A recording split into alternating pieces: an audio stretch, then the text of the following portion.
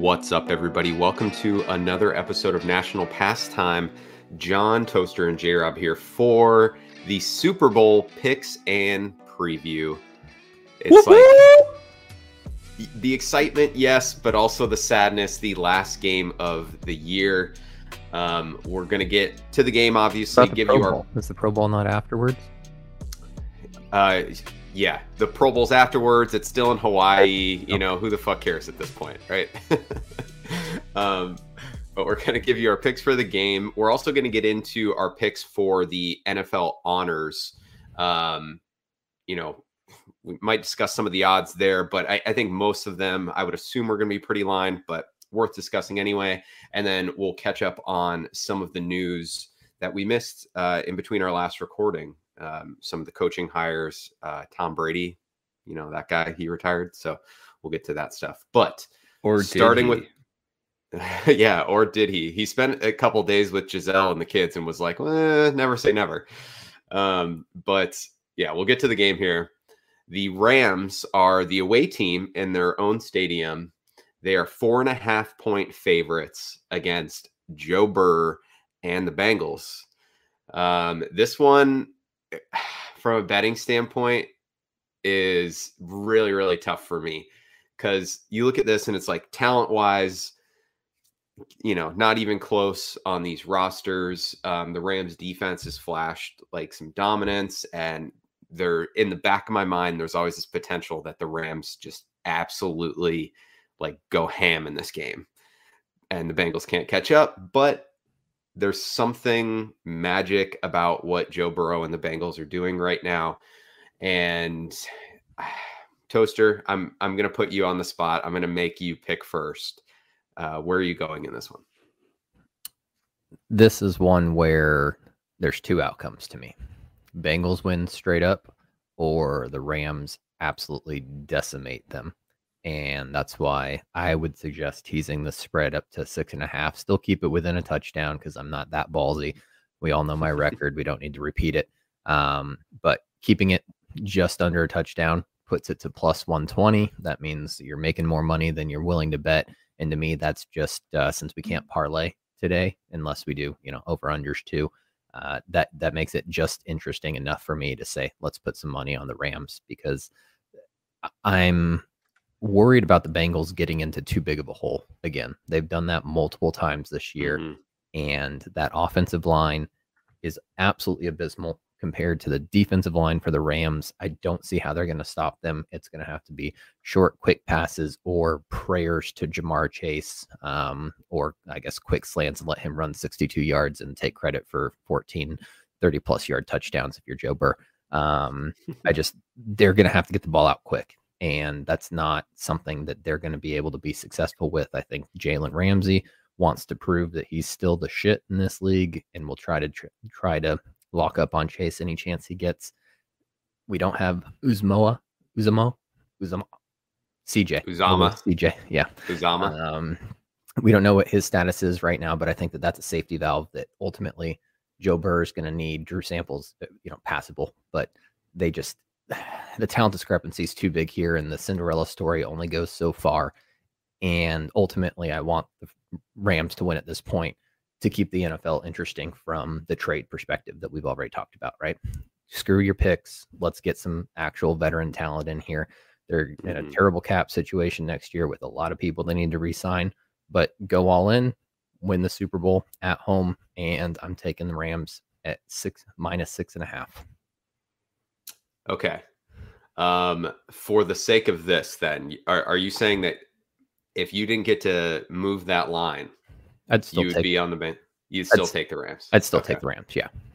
Okay. You would just feel better about it. Well, no, it's just I want to maximize my profit, right? There's no, I don't get to, Kyler Murray, as far as I know, is not playing this weekend, so I can't parlay this with something else.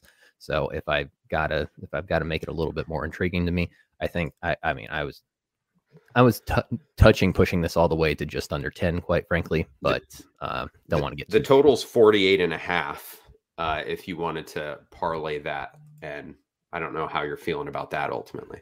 So that's a 24-24 tie, and if you push one team over, Damn, why is Vegas so good at setting the over-unders? I'm gonna go with the over on that one. So I'll take over and 4.5. Wait, under in 4.5. Okay. Okay.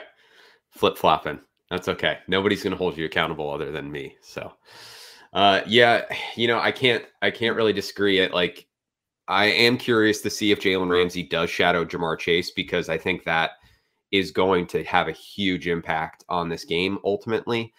But this is just one of those things where I feel pretty comfortable saying that Joe Burrow is the better quarterback based off their play this year.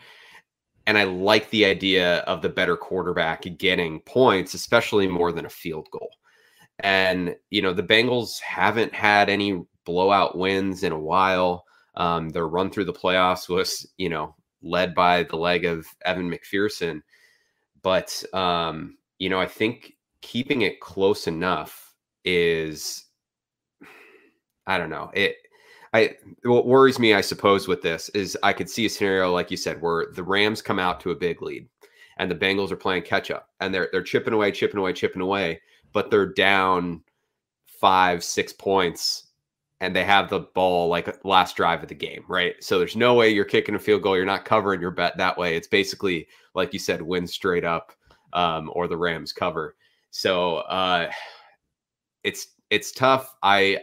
My head says Rams, my heart says Bengals, and I think I'm going to go with my heart in this one, and I'm going to take the Bengals plus 4.5.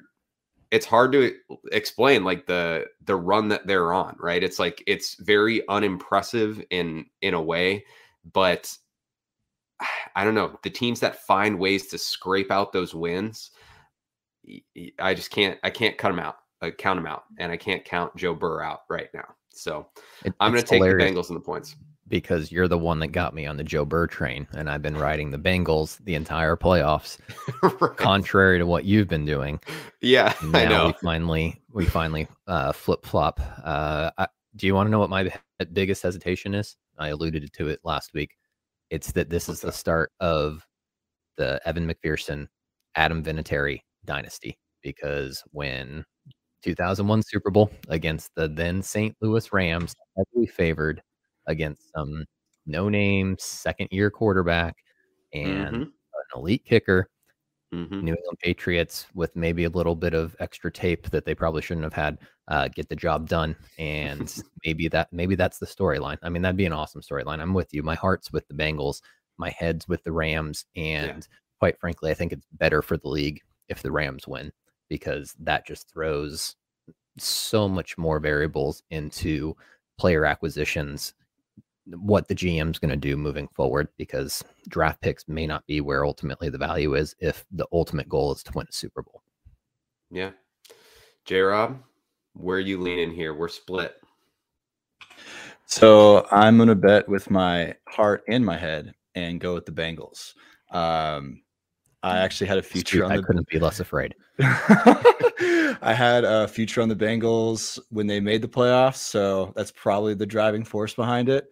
But I think the biggest elephant in the room that you guys haven't mentioned is Matt Stafford hasn't had a blow-up game yet, or a game where he's showed his Detroit self in the playoffs. He had a throw last week that obviously, no interception. You can't drop an interception because it's just a drop. But like, biggest stage, biggest pressure, it's in a vacuum. Everyone's watching. Is it possible that Matt Stafford ends up just shitting the fucking bed? Because it's possible. We've seen it this year in primetime games. We've seen it in the regular season, and he was one bad pass away from it being something that cost them a Super Bowl. And I don't like to say someone's due for a bad game, but I think that's something that's concerning. Yeah. I mean, I hadn't thought about it, but yeah, it's like we've seen enough flashes of bad Matthew Stafford this year in big moments, frankly, like big games for them, games against divisional opponents, games on primetime. And it's fair to question, whether that's in the back of his head to some degree. I mean, you look at the run, the Cardinals game was really non-competitive. He didn't really have to step up too much there. You know, the 49ers, like you said, he made a bad throw there. The game against the Bucks also, they were up by a lot, right? So he never really had to feel the pressure throughout that game for the most part. So I'm with you. I mean, that's definitely something, you know, if you're into vibes with your bets, right? Like that's got to be something that's in the back of your head for sure. And I'm for sure just trying to justify or like will those bets to win. Right. Excuse me. I do have another question for you guys. Similar, speaking on like Jalen Ramsey covering Jamar Chase. Obviously, Burrow loves to go to Jamar Chase, but do you think the height and size of Boyd and Higgins could present problems if Jalen decides to shadow and just let? Because I mean, he throws it up to Higgins quite often too. Like he's not scared to let Higgins go get the ball. Do you think there's other receivers that could cause problems for the Rams secondary? I mean, they've got the safety with the most tackles in the conference championship week in Eric Weddle. So, no, that does not scare me. Fresh off of his 2-year retirement. Yeah, he was saving it up for this game. No, I mean, T. Higgins to me is like as big an X factor, in this game as you're going to have from either side. I mean, he's the guy that can absolutely take the game over if he doesn't have Jalen Ramsey on him. And yeah, man, I mean, that's a great call. It's Boyd to me is less of a game breaker. Like Higgins could legitimately, if you need to hit big plays to keep up with the Rams, he's your guy you're going to if Chase is going to be in a battle all game with Jalen Ramsey. But I mean, the Bengals there's talent on the team. I know we don't know about CJ Uzama, but like, even obviously Joe Mixon, right? But we saw the play last week with Samaje Perine catching that pass, that slip screen and going 60 yards for a touchdown. I mean, they have guys they can get the ball to. It's really going to come down to, is the shoe finally going to drop for Joe Burrow and this Bengals offensive line against what the Rams do up front? Because to this point, he's been able to maneuver and, you know, make it work. And is Aaron Donald and Von Miller, are they just going to be too much? Yeah. And, you know, that's where it scares you. I think that the Rams could have a blowout situation here because of those guys. I'm just worried that the Rams are better at too many positions of importance and match up that much better. I would give the nod to Joe Burrow right now over Stafford. Probably give even the nod on the receiving core for the Bengals over the Rams right now.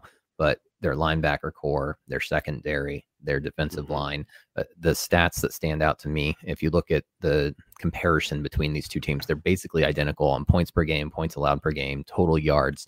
It's when yards allowed comes in, and the Rams allow 100 less yards per game than the Cincinnati Bengals right now. Everything else is basically even. So as long as Stafford's not making mistakes, I think that the Rams are able to cruise. And I think they got over their demons a little bit with that win against San Francisco last week. I think that it's something where they won't let down at this point when they saw, okay, that was a demon that we need to get off our back, especially at home. We hadn't won 6 straight games against them. Now we did it coming from behind. We've got this. And I mean, obviously Joe Burrow and the Bengals are playing with house money at this point, but I think that the Rams there's too much talent, too much veteran leadership on that team to let this one get away from them. Yeah, I hear you there. But another element of, I guess, the Stafford, storyline to this game is you hear a lot of people the last week or so talking about his legacy. And if this game, you know, what this game means for that legacy. He obviously has the volume passing stats, right? You add a Super Bowl to those numbers, and it probably puts him in a pretty good position to make the Hall of Fame, especially if they continue to have success as a team over the remainder of his time in LA. But, you know, how much is that going to weigh on him too in these moments? Is that going to be... I don't think it necessarily plays in like play to play, but you know, is he going to be sitting there in the huddle thinking, okay, it's third and, you know, 3rd and 5. I need a big play here. And he does a little too much, fumbles the ball, throws a pick 6, you know, like, are those, it's hard to, I don't know. You don't want to get into psychoanalysis too much with these guys, but like that, I know just from a human standpoint has to be something that it's on other people's minds, right? So 100%. And I get where you're coming from completely. And what he needs to realize is that they probably don't win if he needs to be the MVP. There's too many other positions. If they can get Cam Akers going for 2 touchdowns and 150 yards again, right, that's what they need to dominate the game. If they just get the ball to Cooper Kupp and let him run free for 2 touchdowns, 150 receiving yards. If Aaron Donald I won't put money on Donald as the MVP because I think that the Bengals are going to pay too much attention to him, and it's going to be Von Miller, Leonard Floyd, somebody else coming around getting the job done. But there's just, if Matt Stafford accepts that he's not the MVP of this game, then I think it's smooth sailing. Yeah, that's the recipe for success for the Rams. Absolutely. On the flip side of this, though, from a legacy standpoint, there's only 4 quarterbacks. I say in the history of the league, but all of them are since 1999. So I guess, you know, you can throw that out the window to some degree. But since the Tom Brady era. Yeah, well, slightly before. But only 4 quarterbacks in the history of the league have won a Super Bowl within their first 2 years. Kurt Warner, 99, Tom Brady, 01, Roethlisberger, 05, and Russell Wilson in 2013. And you look at all of those. Patrick Mahomes had like 6 Super Bowls already. 4 years in the league. Unfortunately, I think his first one came in year 3. Oh. But you look at all these other guys, right? Warner had the greatest show on turf surrounding him, right? Brady had Belichick and an absolutely stellar defense. Roethlisberger had a stellar defense and a great run game. And Russell Wilson had one of the best defenses of all time and Marshawn Lynch to lean on. And Joe Burrow's doing... Yeah, right. Joe Burrow's doing this with a mediocre defense, absolutely no offensive line. And he does have skill talent around him, but he is the straw that stirs the drink for this team. And not much of a running game to support it. I mean, Mixon hasn't averaged over 4 yards per carry he's done it 1 game since November. Right. I mean, he hasn't eclipsed 100 yards. He's only got 2-3 touchdowns since then. This is Burrow's team, and watching him scramble around has been absolutely magical against the Chiefs and the Titans. I just don't think that he has the speed to keep up with the rest of the Rams defense at this point. Yeah, we'll see. But if he does pull this off, you know, we're looking at the start of what could be a really special career. Now, that said, it's like, you know, all of these guys ended up doing all right. All 4 of those previous names I mentioned are very likely going to find themselves in the Hall of Fame one day, but or one of them already is. But you know, there's no guarantee you ever get back, right? Like Dan Marino made it his 2nd year, never made it back.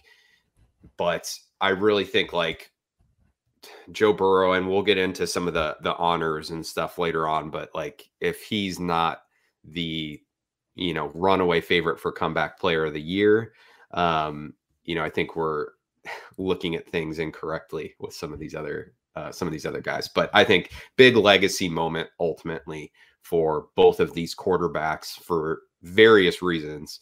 But I think Joe Burrow's the kind of guy that will be motivated and will play better because of it. And in my mind anyway, Matt Stafford is the kind of guy that will go the other way. So we'll see how it plays out. I mean, it's a great legacy game all around. I bet against my bets all the time. That's why I'm not sad about being sub 500 from time to time. But to me, this is a great legacy for the state of Ohio, potentially, right? All those Cleveland fans that have been suffering for so long, and all you had to do was draft a quarterback at 1st overall. That was the secret. And that's all you had to do? It would have been good. Yeah, okay. Oh God, I don't even want to think about like what the streets of Cincinnati are going to look like if the Bengals win. Actually, if it's probably going to be bad either way. They've already canceled school on Monday. They don't want to deal with it. Yeah. All right. So J-Rob and I are on the Bengals, and Toaster is on the Rams. Any lasting points on the game here, guys? I mean, it's the last one. Do you guys want to do Super Bowl MVP predictions? Who do you think is going to pull out the Super Bowl MVP? Do you have odds in front of you? Let me. He can while I'm doing. There is one more storyline that has popped up that technically there's a heat advisory for this game. Not sure who ultimately that favors, but yeah, it's going to be 86 degrees in Los Angeles, and they're playing under basically a heat lamp is what I think the roof has been described as. So that first half kickoff will be in not as bad a sun as the Dallas Cowboys have to deal with in all of their afternoon kickoffs. But it is something that needs to be considered that, the Bengals have been playing in, Arctic temperatures, whereas the Rams have had a little bit more acclimation to what we would call closer to summer weather. But yeah, actually a heat advisory. Okay. I was not aware of that. I mean, I think personally the Bengals are going to welcome it. The Rams, you get soft sitting in nice weather all the time in LA. It gets over 90 degrees and people freak the fuck out. So that's true. Yeah. All right. So we got Super Bowl MVP odds. Matt Stafford leads the way at plus 135. Burrows at plus 225. Kupp 600. Donald 1200. Jamar Chase 1600. Odell 2500. And then Cam Akers rounds it out at 3000. Kupp to me at plus 600 seems like the best bet there. If we're just going off quick glance. What about you, Toaster? Kupp would have been mine at 600. It's not quite rich enough for me. So if I'm going to throw my money away on not taking quarterback, I probably go Cam Akers at that point and say if they can ground and pound and establish this game in his hands, it's much more likely that a wide receiver is going to be able to run away with this than a running back. But if they're able to get that running game going, that it plus 3,000, I can't say no to that one compared to Cooper Kupp.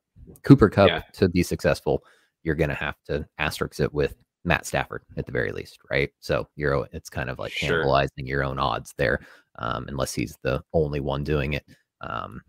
Quarterbacks are always favored in this. And it's going to take a special performance. And I said earlier, 150 yards, whatever you want to call it, rushing, receiving, and 2 touchdowns. That probably gets MVP for one of either Akers or Kupp. Yeah. Assuming the Rams win. So you're taking Kupp in a losing Super Bowl to be the MVP, or you're just saying the Rams? I have 4.5 points there, bud. I got 4.5 points. Rams win, but Bengals cover. Is that where you're at? I think that's ultimately where I'm leaning. Yeah. I mean, if I forgot the Bengals winning, then I think Joe Burrow's going to win it. Like no matter what happens in that game, if the Bengals win it, it would take like Jamar Chase having like an all-time playoff performance for Burrow to not get it, which may not be out of the question. That's true. And plus, you said he was plus 1,600. That's pretty good for Burrow or for Chase. Oh, for Chase, yeah, 1,600.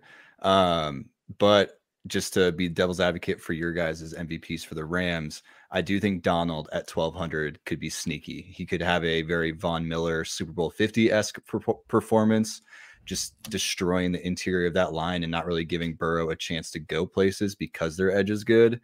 That if we're going with the narrative that if Matt Stafford doesn't have to be MVP, they're going to win the game, then I think Donald is a decent bet at MVP. All right, so we got 3 Rams as lined up as MVPs and only 1 straight up Bengals victory. Okay. So book it. Bengals and Joe Burrow. Yeah, but I'll still be screaming at the rafters for fucking the Bengals to get this done. Believe that. Yeah. Oh yeah. I'll be rocking my Joe Burrow jersey all day, that's for sure. One other narrative that I saw scrolling through some of these odds, the last 12 Super Bowl matchups, the team with the better overall record is 1-11. Is that concerning if you're a Rams bettor? No. I wouldn't. That wouldn't factor into my head necessarily. but Okay. you know, these teams were separated by what, 2 wins in the regular season. Yeah. I don't think it'd be one thing if, you know, you said there was a gap of X number of wins, like the team that had 4 more wins than the other team lost, or I don't know, like to me, the 2 wins, that's not really. I mean, yeah, we're also talking about the Patriots for 5 of those matchups right there. So I mean, you got to put a little context on anything here. That Sure. Yeah, the Eagles weren't supposed to win, and they just played fantastic in that game. And again, it's Tom Brady for most of this. So I don't put much, just like I don't put much in historical stats for these teams. There's too much turnover from year to year that's saying, you know, even the 49ers winning 6 games in a row against the Rams, spectacular, but that doesn't necessarily mean that I'm going to lean that way next year.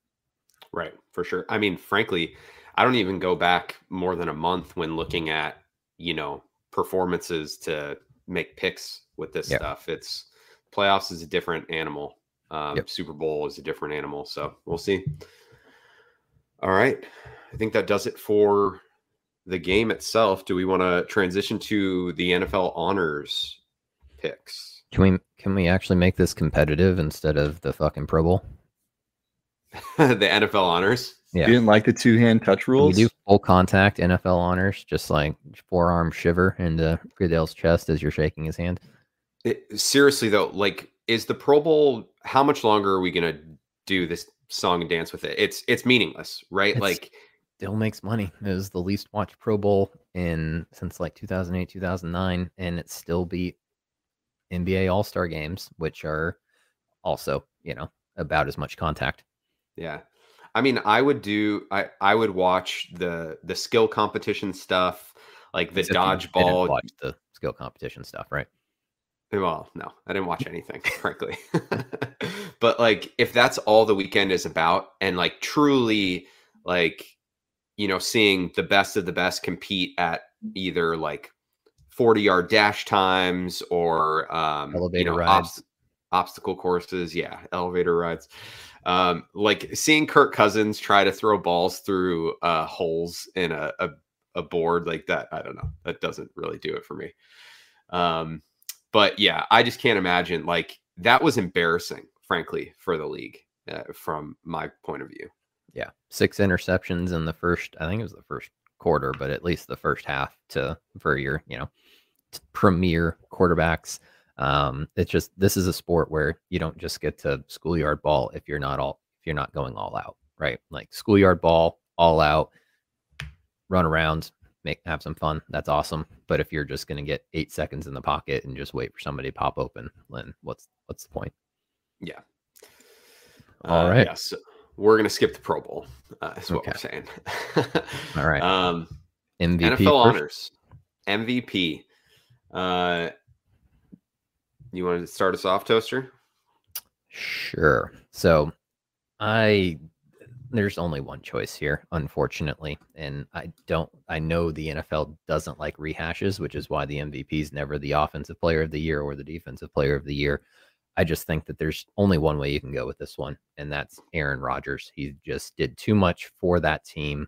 You saw what Jordan Love was when when he wasn't at the helm. They won the most games in the league this year, and he had another spectacular season. So to me, Aaron Rodgers runs away with this one because the ball's in his hands every single play. I want a Jonathan Taylor. I want a Cooper Kupp, but they are game flow dependent. It's kind of like a pitcher, right? Starts off with him every single time. He's going to get the benefit of the doubt being the most valuable player on the field. Yeah. I mean, I think Rodgers is obviously the favorite here, right? But I would go Brady. You know, looking at this, Brady threw for 1,200 more yards, 5 more touchdowns.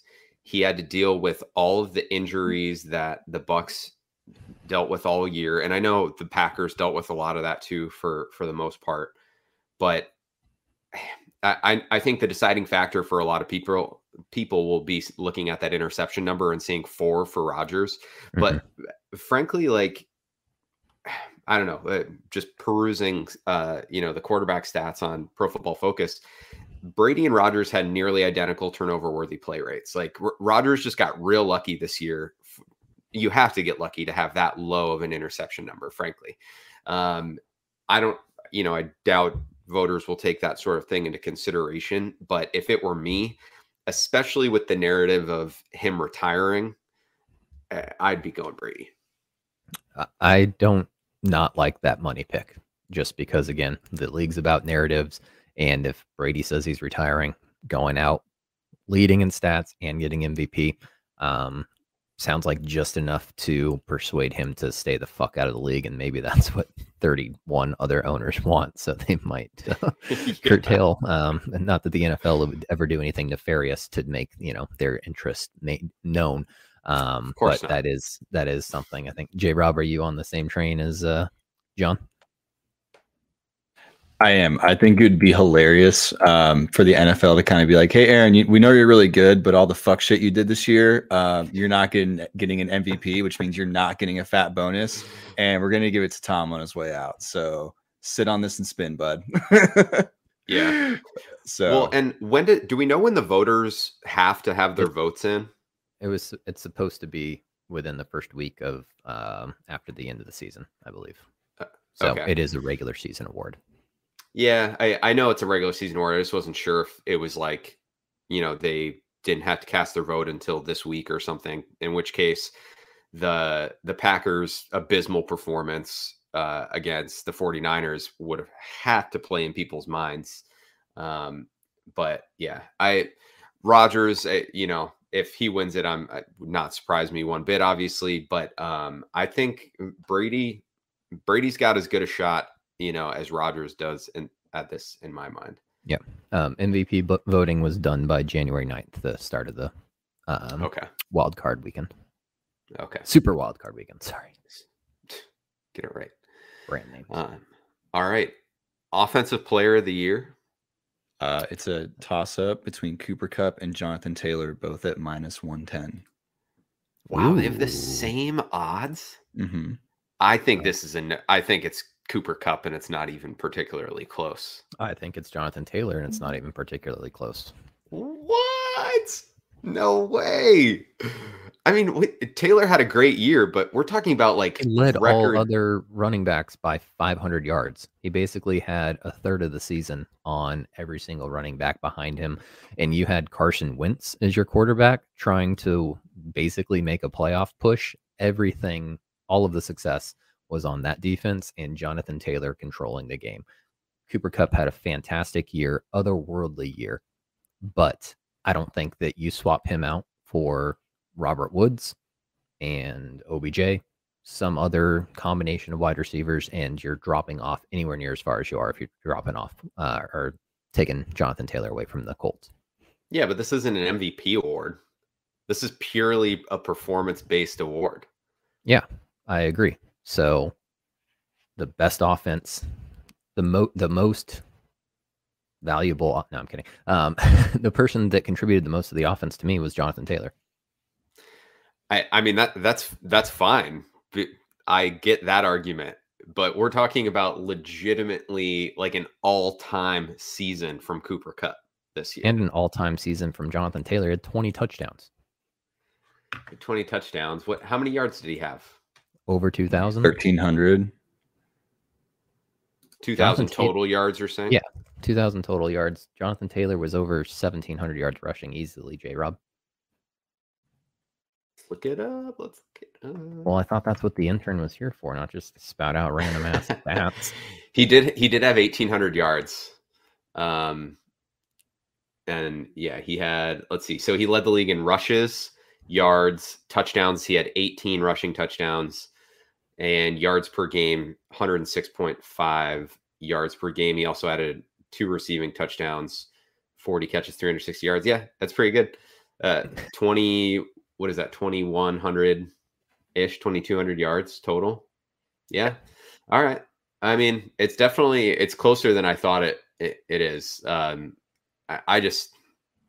don't know. Cooper Kupp, and again, narrative, how much it plays into this whole thing, but Cooper Kupp was like the darling of the NFL this year when it came to like individual player performance. I'm shocked that it's even, or I would have been shocked, I guess, that it's even odds. But looking at Taylor's numbers, I could see it happening for sure. I'm leaning Kupp though. I just think about how much more in control of his own destiny Taylor is versus Kupp, and that's where, to me, that's a better offensive performance to outscore Kupp by 600 yards, 6 TDs, and he's got to do this with a team that had zero offense to speak of outside of him. Right. Yeah. I mean, don't get me wrong. You're not going to convince me that Carson Wentz opened up running lanes for Jonathan Taylor necessarily there. Yeah. All right. Well, I'm going to go rapid fire then if we're good to move on. Or J-Rob, what was your pick? Mine was Jonathan Taylor, but just because it was the 5 touchdown game, I think that helps kind of swing something in your favor if you have an all-time scoring game like that. Not all time, but like 5 touchdowns in a game is nuts. And so I think that kind of helps swing it. Yeah, and if you took that game out, he'd still lead Kupp in yards and touchdowns. Well, right. Shit, let's go look at touches. I mean, he had what? We said he led the league in rushes, 332 rushes, an additional 40 receptions. I mean, if we gave Cooper Kupp the ball 370 times, I'm sure we'd see call him Deebo Samuel. Yeah. Yeah, exactly. All right. I think we can push through these next 3 real quick. Let me know if we are not consensus on this. Defensive Player of the Year, TJ Watt. Offensive Rookie of the Year, Jamar Chase. And Defensive Rookie of the Year, Micah Parsons. Yep. Everybody. Honorable mention, Patrick Surtain, but he will not sniff that award. But yeah, shout out to the only decent person on that team right now. Yeah, fair enough. All right. All right. Comeback Player of the Year. I think everyone knows where I am on this one. It Kim Kardashian. Oh, no. Dax at -140, Burrows at +110, Nick Bosa at 6,500. I had Burrow. I told everyone to get on the Burrow train at +600. I can't believe he's still positive at this point. I can't either.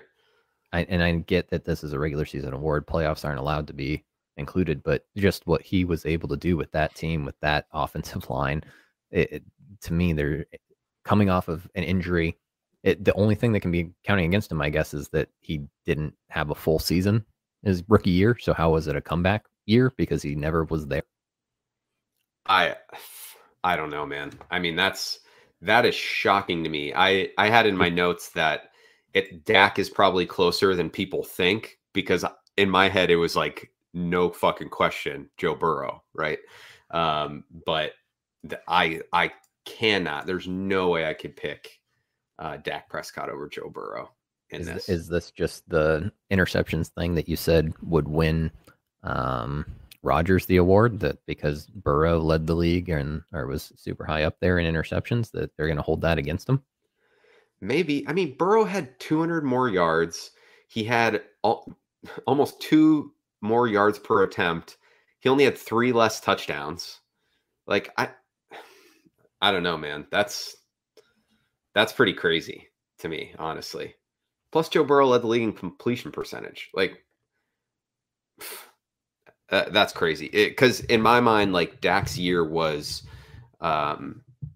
very uninspiring, based on the expectations that we had for that team. But, man. Do you think the severity of the injury affects the odds or affects the comeback, potential of it, because of how just nasty his injury was? Whereas Burrow, people are like, now like, oh, ACLs are, not a big deal anymore. Whereas his was like a reconstructed leg. It wasn't Alex Smith level. Like, I don't think anybody was upset giving Alex Smith the award last year because, he legitimately almost died. I don't think Dak was ever to that point. He already had his, light in the sun with Hard Knocks this year. I don't see where these numbers are coming from, quite frankly. So thank you for letting me know Burrow's still positive. I'll put some money on that one. Double down on that shit. Yeah. The other element too is Hard Knocks playing into people's minds here, where Dak's like comeback narrative was heavily pushed. in Hard Knocks. So, you know, maybe that's on people's minds too. But I mean, that's crazy to me that Burrow's positive and Dak is that big of a favorite. But I'm going Joe Burrow. And I mean, just think about the talent around them. Yeah, the Cowboys won 2 more games, but it was expected that they make it back to the playoffs, right? The Bengals, some idiots had their coach being the first one fired this year, and now they're in the Super Bowl. Yeah. Idiots. Yes, some idiots, right? All right. Yeah, I'm on Burrow. Are we all on Burrow? Like, if we had a vote for those odds, yeah, absolutely. Yeah. Right. Well, speaking of Zach Taylor and people that wanted him fired, he makes the list of NFL Coach of the Year. The odds are Mike Vrabel at -185, Zach Taylor at +250, Matt LaFleur at +350. I'm actually really shocked by some of the people that did not make this list. Brian Flores. Yeah. I mean, for me, it's got to be Vrabel. It's Vrabel for me. I know Taylor, you know, is got to be on people's minds as well, but you know, they locked up the #1 seed. They were without Tractor Cito for all that time. I mean, the coaching job that he did to just not even keep them afloat, right? Like, I would have been like giving them a fucking golf clap if they made the playoffs, and to secure the #1 seed, like, that's impressive as hell to me. The one name that I would be tempted, like if I had a vote, would be Bill Belichick. Yeah, I don't think you can give it to Bill over Vrabel to me because of that streak they went on in the middle of the season. I mean, they had a 6-game win streak, and that came against Buffalo, Kansas City, Indianapolis, the Rams, and the New Orleans Saints. That's just, to me, that's saying it's a coach that's getting his team ready week after week against the best competition, and that's 3 playoff teams and then 2 borderline playoff teams that were in it right till the very end. That's a hell of a stretch to do that. Yeah, Buffalo, Kansas City were at home, but still, there wasn't a stretch like that for anybody else except for the Indianapolis Colts, and they started off 0-3 when they went through that same stretch. Are any of you guys surprised that Kyle Shanahan or Sean McVay did not make the cut? I'm not, because I think that they did. It was just too inconsistent throughout the year, in my opinion. I know this is somebody that, you know, yeah, the Titans lost to the Jets and they lost to the Jags or the Texans, but, you know, those are anomalies. I mean, I also think this award almost always comes down to who exceeded expectations, which is why Zach Taylor is going to be a heavy favorite here. But, you know, if you would have told somebody before the year that, you know, hold on, let me pull up Carson Wentz's numbers here, but that Carson Wentz would throw for 3,600 yards, 27 touchdowns, and 7 interceptions for the Colts. Jonathan Taylor would have 2,200 yards of offense, and the Titans would be without Tractor Cito for the majority of their season. And without Julio Jones for a decent portion of it. I mean, yep. And the Titans were still going to be the #1 seed. You'd be like, you're fucking high. There's no way. So that to me has got to be the tiebreaker there. Yeah. To me, it's Vrabel. John, you got Vrabel. Where are you landing, J-Rob? With those 3 that are there, I would probably just go with Zach Taylor just for the sake of them being in the Super Bowl. I know it's like, this is another one that's regular season, so it'll probably be Vrabel. Yeah, Vrabel would be the safe one, but Zach Taylor definitely, you know, is enticing at +250. All right, well, we'll find out on Thursday where we land on this. It sounds like we got a pretty solid parlay going, at least on Defensive Player of the Year, and then the 2 rookies. What were those odds for those 3? Just to do the quick math on how little money we would make parlaying that. For which ones? The rookie ones? Yeah, the 2 rookie ones and Defensive Player of the Year. Parsons is -10,000. Jamar Chase is -250. TJ Watt's -350. -2,000. Or 10,000. 10,000. Chase? Oh, no. Jamar Chase is -250. Oh, Micah Parsons is minus Micah 10,000. Parsons is minus 10,000. Oh, But okay. still, Holy TJ Watt's minus shit. 350, and then Rodgers is minus 400. Those are like the biggest favorites. The rest You are in, like guys- the hundreds. Do you guys all want to go in on 1,000 to win $3? Yeah.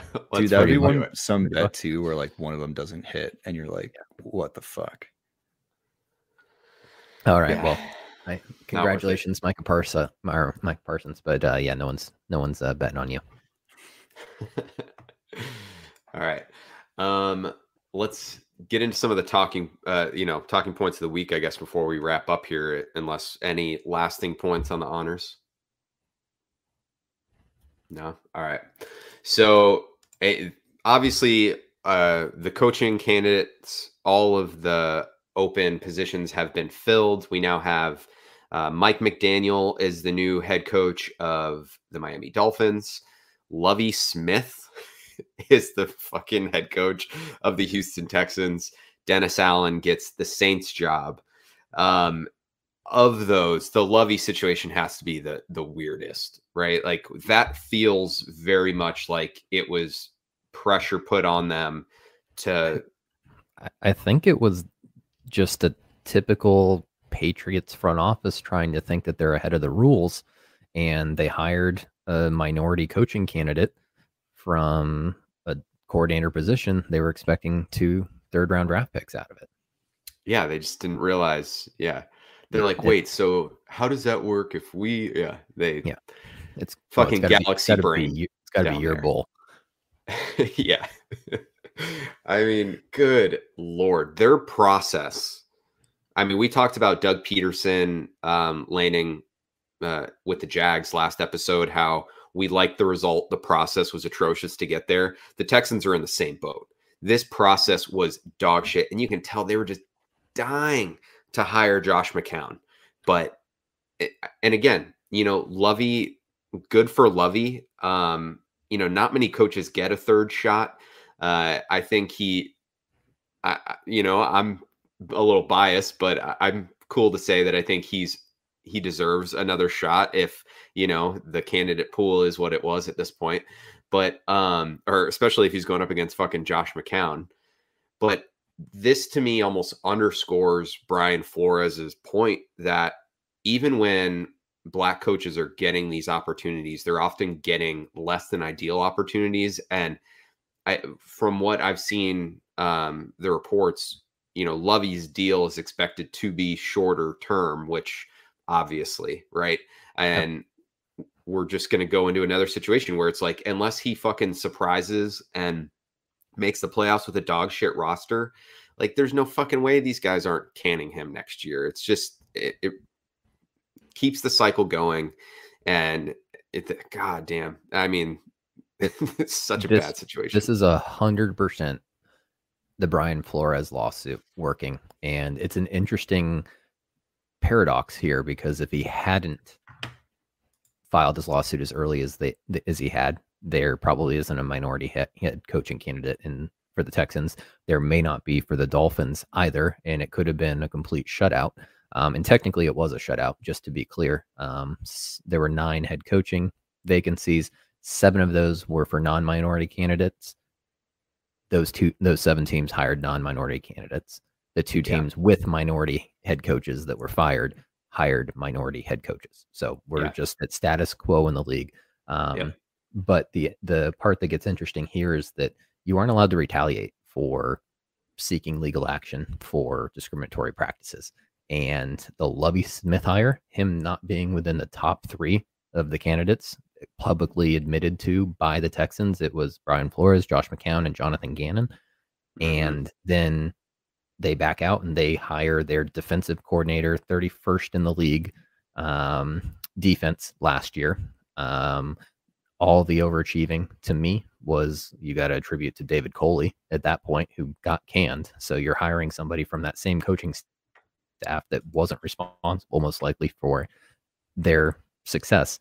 And Brian Flores has an even better lawsuit now, second lawsuit, that says now not only was there discriminatory practices in the beginning, but there was retaliation that he can seek after now, and that looks like a pretty slam dunk opportunity for him right now, in my opinion, because Lovie Smith wasn't even on the radar. Yeah. Fucking wild, man. Absolutely fucking wild. Also, Mike McDaniel being I don't multiracial came as a complete shock to me. I was like, whoa, okay. But good representation matters, so it's better than nothing. All right, outside of the coaching news and the Brady stuff, maybe I feel like we need to give more time to it on its own later, maybe after the Super Bowl. After he finally retires. Yeah, the single biggest story of this week, to me, was Kyler Murray purging the Cardinals from his social media altogether. And what is the motivation here? I know he's eligible for an extension now, but he was going to get the fucking bag anyway. And like, the Cardinals aren't going to trade him. There's no fucking way. Like, who are you? It just makes no sense other than him wanting to throw a little bit of a fit. And I know he has fucking completion, because the last game he threw in, he had an 8 QBR rating. Yeah, for real.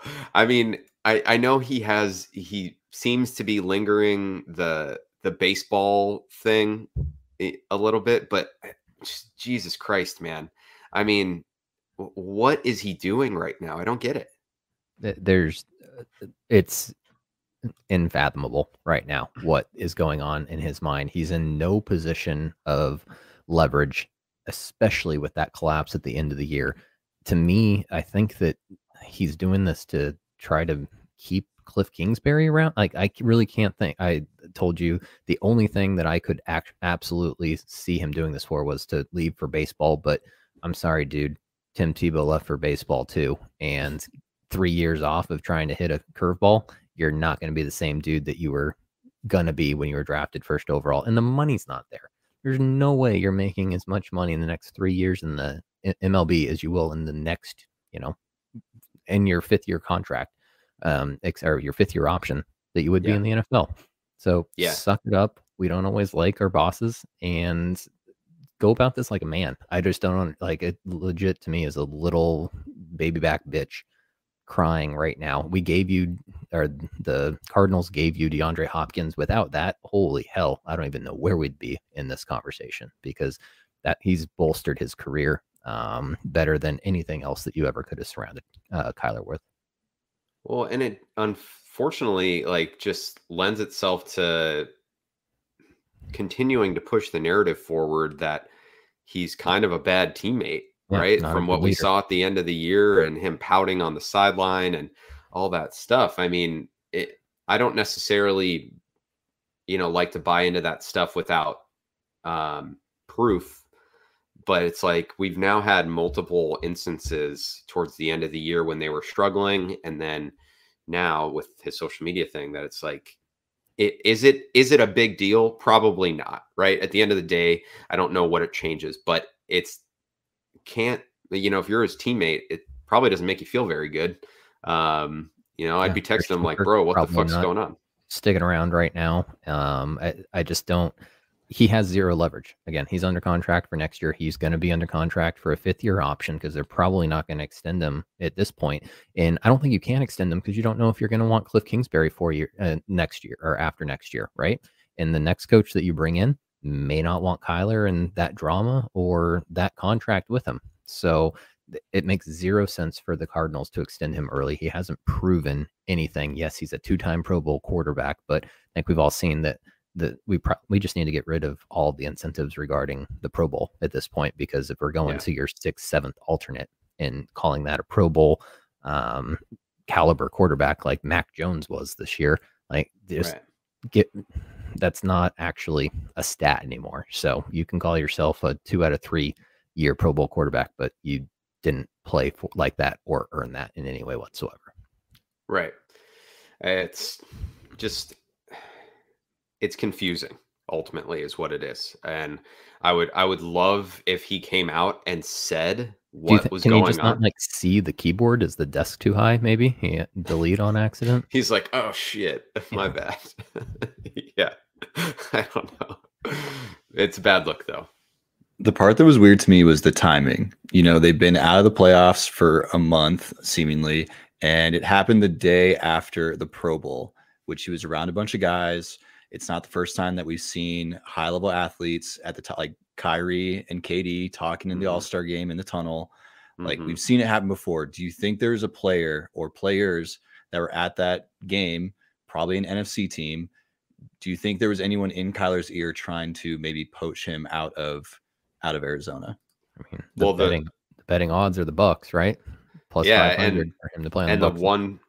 the one photo that he kept that has any sort of tie to the Cardinals, which is him in a Pro Bowl uniform, was with Mike Evans next to him and talking about the Texas connection. So yeah, I guess like maybe there's some of that, but there's no way like the Bucks can't put together a package for Kyler and You're the taking Rams the or 30th overall pick for the next 3 years and right. Kyle Trask.